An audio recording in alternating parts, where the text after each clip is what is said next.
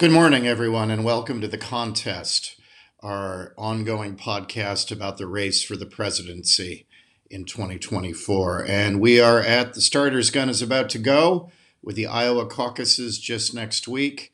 Weather forecasts are there's going to be a blizzard in Iowa. I grew up in Ohio, a good Midwestern boy, and I'm aware that when they say blizzard, they aren't kidding. It's not like there are blizzards in quotes here in Milan.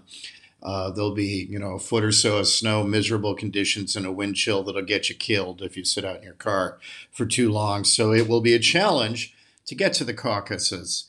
But this is the beginning of the long process to pick the most powerful person in the world. And we will be following it all the way through with you. Before we get going, though, I just want to say on a personal note, thanks to so many of you for writing kind notes on, every platform. Twitter, LinkedIn has been an immense response. And then to me personally about the book launch yesterday. It was a wonderful and gratifying response by our community. I know there were some problems about getting people who wanted to write reviews, and so let me just cut through the nonsense.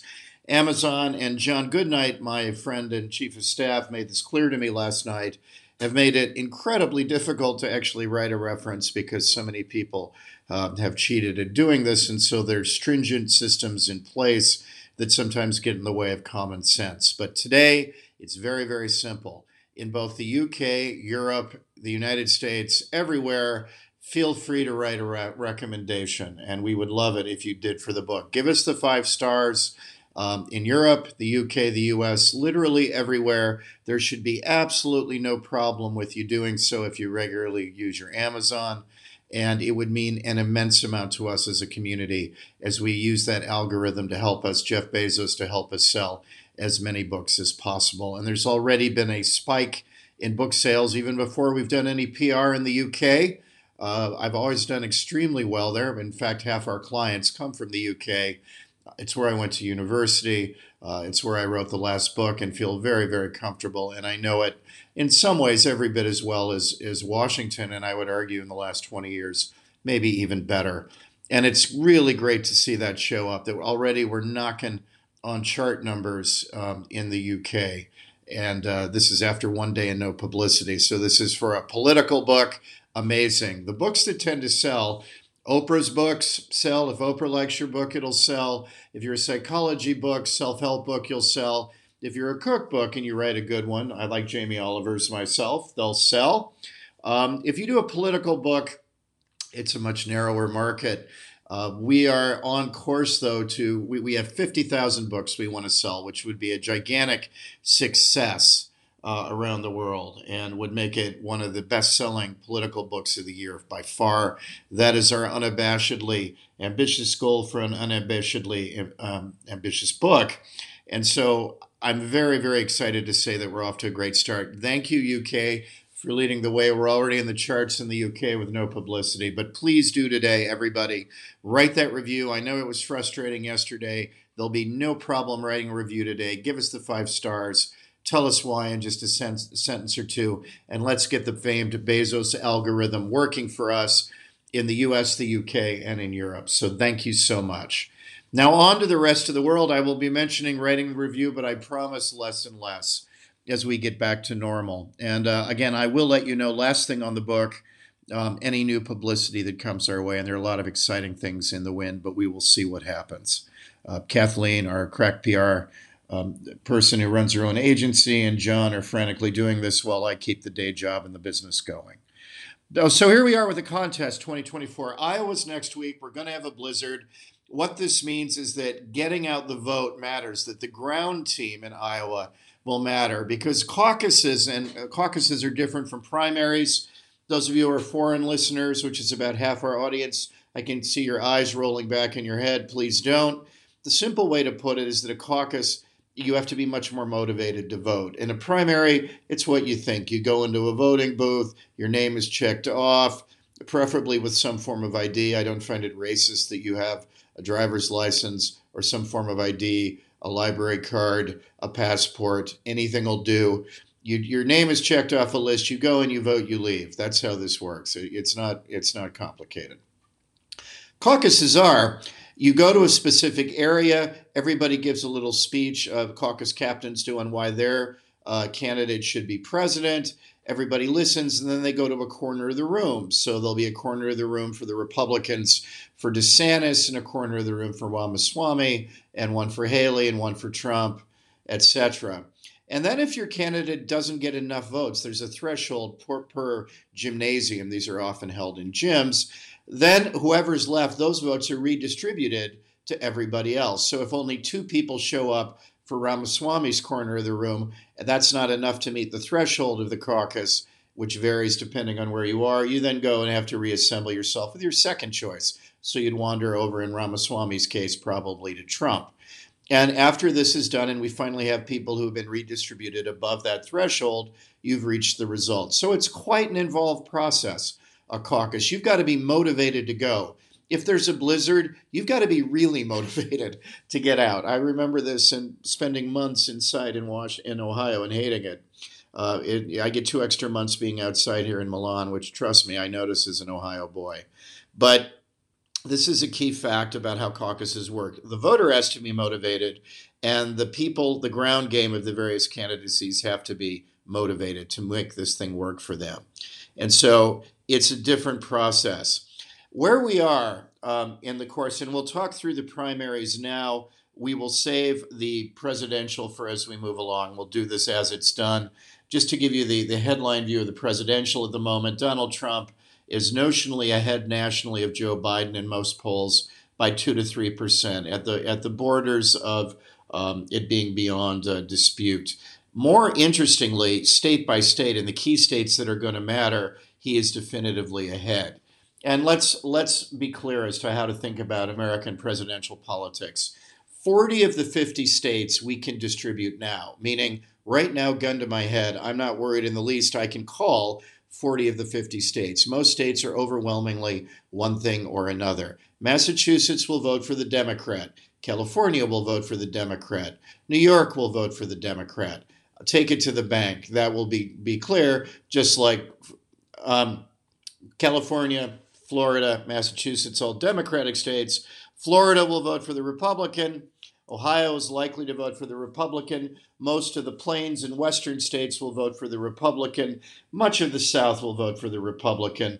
Much of New England will vote for the Democrats. You can apportion states so that you're left with toss-up states of under 10. But there are a couple key states to watch that are going to tell the tale, and they're similar to the election in 2020. Pennsylvania is a mighty state the Democrats almost have to win to go ahead. Arizona is a toss-up state. Georgia is a toss-up state. Michigan is a toss-up state that Trump's actually up in. It normally votes Democratic, but Trump is up at the moment there. So that's an interesting one to watch. So Wisconsin, Michigan, North Carolina, Georgia, Arizona, Pennsylvania, above all. These are some of the states that we're going to be watching where there really is a competitive race and will tell the tale. And in these toss-up states, Bloomberg did an excellent poll recently. Trump is ahead beyond the margin of error in almost all of them. Meaning that and we vote by state, by electoral votes, meaning if the election were to occur today, Donald Trump would win a clear victory. And that's where we are going in.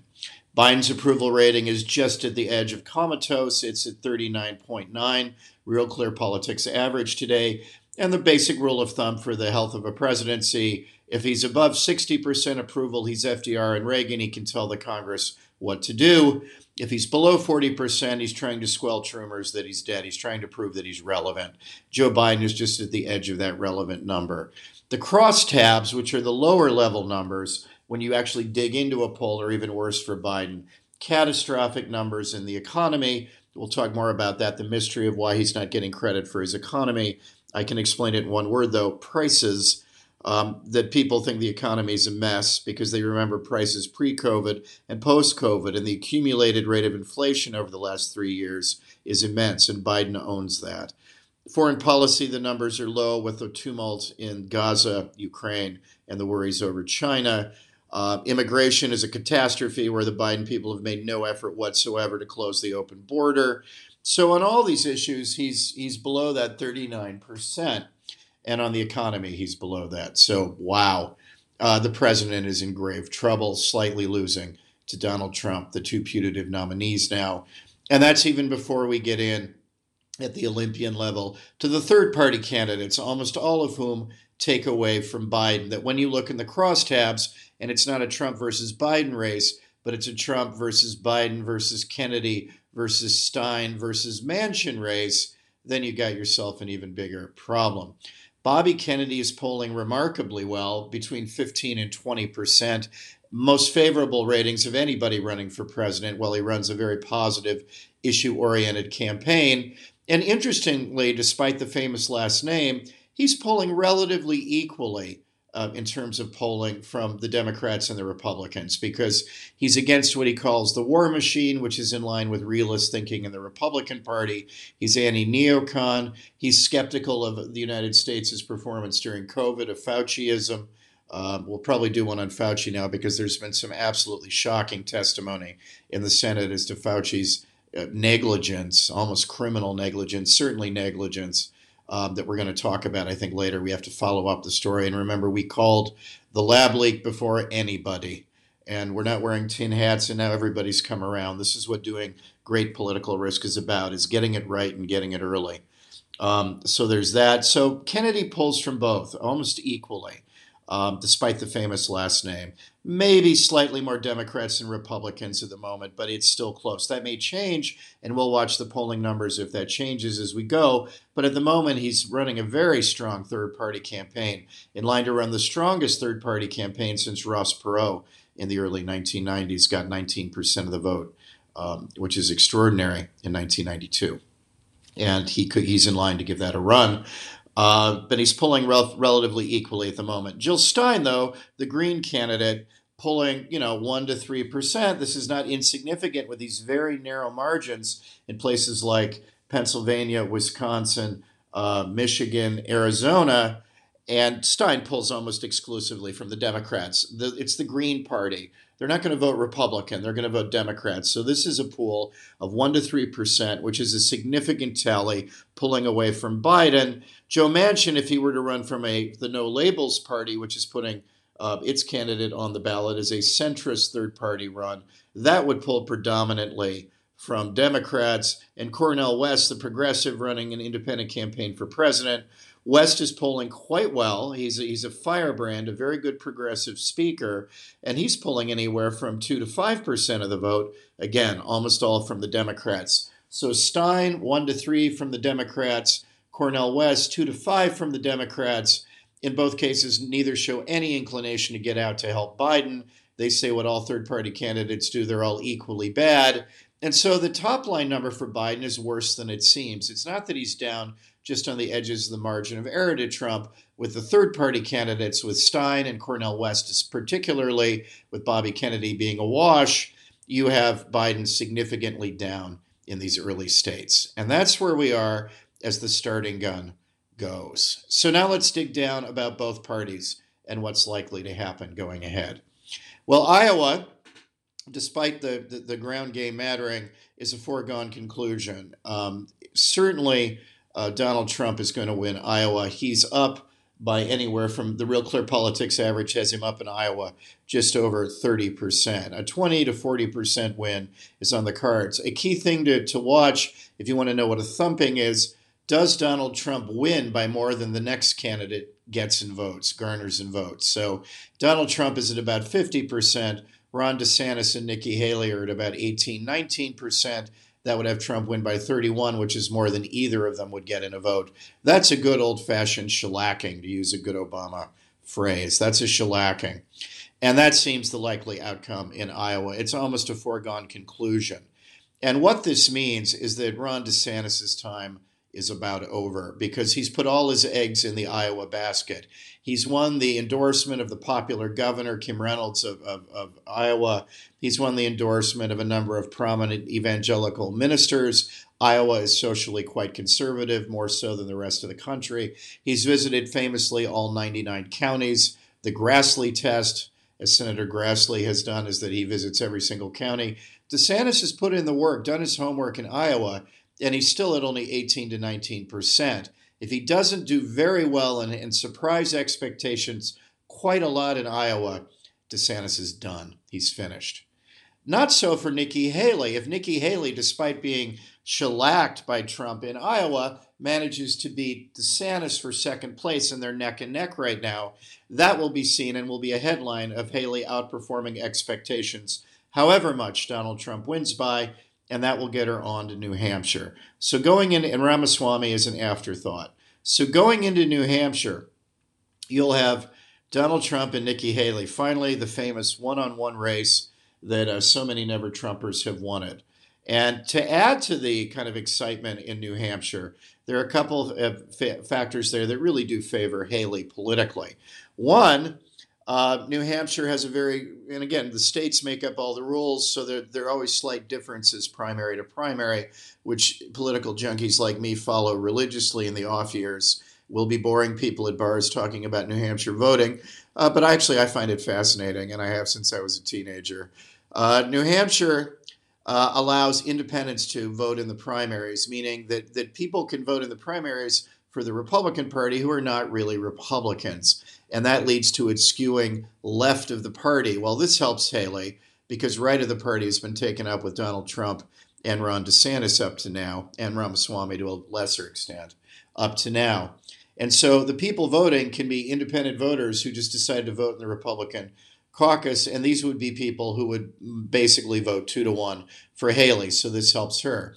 The other thing that helps her is just this morning, Chris Christie, the combative former governor of New Jersey, who is famously the only major candidate to spend a lot of time attacking Donald Trump, he dropped out this morning. And although Christie was absolutely nowhere nationally, he'd run because of this skewing of the never-Trumpers and the moderate voters into the Republican primary in New Hampshire, a very strong candidacy in New Hampshire where he was a clear third, well into double digits, 11-12% of the vote. Not an unsubstantial number of people were supporting Chris Christie. And Christie dropped out this morning, and most of his voters, again by 2-1, according to polling, will go to Nikki Haley. So the primary system skews toward Haley, and Christie dropping out skews toward Haley. And this is impressive. Also, her numbers have shot up in New Hampshire, where she's put most of her eggs.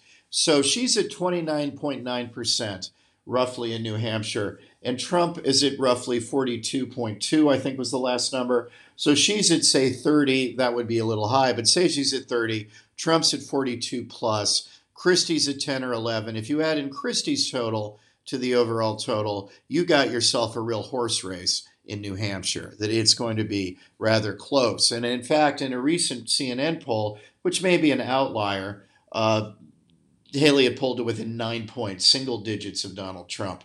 That's the first sign of any sort of horse race, because up to now it's just been Trump, Trump, Trump. And indeed, if you look at the national number, and we don't vote that way, but Trump is up 25, 30 points. Over 50, well ahead of everybody else, who are just the dwarves to his Snow White, ahead of everybody else. So this is the moment that if Haley's going to win, she'll do it. And before we go down the road, the fantasy road of the never-Trumpers, why do I think she's still fool's gold? I did a podcast not all that long ago saying that she's a busted flush, that she can't win. I still think that. And among the people who agree with me, ironically, about this are Chris Christie, who was caught on an open mic just before he withdrew. And Christie said, look, I'm withdrawing because this will help Haley. She's the only one who can stop Trump, so I'm going to do it. And that's exactly right. But then he went on to say on this open mic that he didn't know was hot.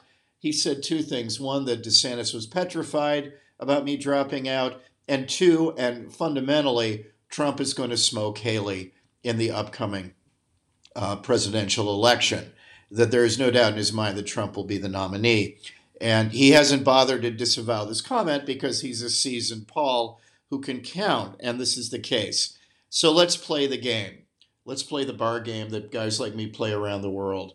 Hopefully we play it with a little bit more rigor and certainly a better political risk call. And boy, we've been on the money so far, and inshallah we'll continue being on the money. Say that Haley gets most of Christie's votes, and say that New Hampshire is a close result. Say that even that she comes a very close second to Trump, that number is whittled down further, and in effect, it's a dead heat in New Hampshire. And the Never Trumpers go crazy. They have 3 weeks to fill the airwaves until we get to the next primary, which is South Carolina, ironically, where Nikki Haley was governor. It's her home state. And where, as of this morning, Donald Trump, according to Real Clear Politics, is up by 29 points. That's right. Donald Trump is winning Governor Haley's home state, where she was the boss, the governor, by 29 points. So say Haley even ekes out a win or a close second or a tie in New Hampshire, and suddenly we have a horse race. Immediately then, 3 weeks later, the momentum of this, Haley goes down and whittles the number down to, say, 20%. And what do we have then? Trump overwhelmingly beats her in her home state. Game over. Then she's on the ropes. A few weeks later, we have Super Tuesday, where by every individual state number and every national number, Haley is toast. And so I agree with Chris Christie. The only upside of excitement for a media desperate for a horse race, beyond just hating Trump, the media are always desperate for a horse race. It makes for much more interesting copy than just writing, gee, Trump is going to win, which has been the story of the primary so far, is the lack of drama has been the story, not the drama. But say that this happens, even if New Hampshire is a bump in the road, it's a bump in the road for very specific reasons. The way that people can vote there, Christie dropping out, and Haley putting all her eggs in that basket. When we come to her home state, which in theory she ought to do well in, Trump is likely to thump her and finish her off by Super Tuesday. And that's what we at the firm are very confident will happen along with Governor Christie. I think that Trump will smoke her, and I think that's how it will happen. That's the best case scenario for Haley. Of course, Trump could still win New Hampshire by 5 points. The media would say, oh, look how weak he is, but he'd still win. But even with the best case scenario, Haley's days are numbered, and Trump is more than overwhelmingly likely to be the nominee. On the Democratic side, we can go a lot more quickly. I mean, Dean Phillips is running against Biden. Their dreams of a Lyndon Johnson moment where Biden just says, look, I'm losing. I don't have it in me anymore. Does the 1968 Lyndon Johnson after Gene McCarthy had run him so close in New Hampshire, which was de facto against expectation, a damning result based on the Vietnam War. And then Bobby Kennedy, his great fear, had entered the race. The father of Robert F. Kennedy Jr. had entered the race. I mean, Johnson feared historically being bookended by 2 Kennedys, as he said. And he hated and feared Bobby Kennedy. And when he went in the race as an anti-Vietnam candidate, Johnson saw his days were numbered, and to beat Bobby Kennedy, which he wanted to do above all things, he threw his support to Hubert Humphrey. It's been a very long time since the president walked away. That was 1968. I was 1 year old at the time, to give you an idea. And those of you know there's some gray in my hair, flecks, but gray in my hair. And it's been that long since the president walked away. The only one who could make him walk away would be Jill Biden, and there seems to be no evidence that she'll do that. So the Democrats are shackled to this horribly waning candidate, shuffling through his speeches, where 2/3 of the country, including many Democrats, don't think he's fit to hold office against Donald Trump, the likely nominee. In other words, even with the Iowa gun going off, things are exactly the way we said they were for the last 6 months. And that's the Kafka novel that is American politics and where we are today. Obviously, in the contest, we will move this thing forward. We'll probably do one of these after New Hampshire, certainly after Super Tuesday when John and I will be in D.C. And really get our ear to the ground of what's going on in Republican Party politics as we try to push the last best hope and realism as the glue uniting the Jacksonian and Jeffersonian base of the Republican Party, because as we say in the introduction of the book, if you can change the GOP, you can change America, and if you can change America, you can change the world. And we're going to go to D.C. and try to put our book into practice. That's the exciting next step, which I'll involve our community in as we go. But we'll probably do one of these either after New Hampshire or after Super Tuesday. But frankly, I'm with Chris Christie. You can take this result to the bank. Thanks very much. It was great to do the contest 2024, where we look at the start. The starter's gun is about to go off in Iowa, but the clear parameters of the race, I think, can already be seen. It'll be Trump, Biden, a bunch of third-party candidates, and notably Robert F. Kennedy Jr., who's running a very positive and exciting campaign, the only one with real favorables going forward, who's threatening to do better as a third-party candidate than anyone since Ross Perot, and we'll keep our eye on that as we called that a while back. too. Listen, thank you so much. Please now tell everyone you know who might be interested. Do buy The Last Best Hope. It's available as of today literally everywhere. And in our community, please do take the time, just a couple minutes, to go on the Amazon site, wherever you are, give us the 5 stars, write us a favorable review, and let's do that rarest of things. Let's get Jeff Bezos working for us. Thanks very much. I'll keep you up to date about the book. Have a wonderful weekend. And next week, we move on to the culture, where we look at Marvin Gaye, again, back to Jan Wenner being wrong about African Americans and women not being profound enough.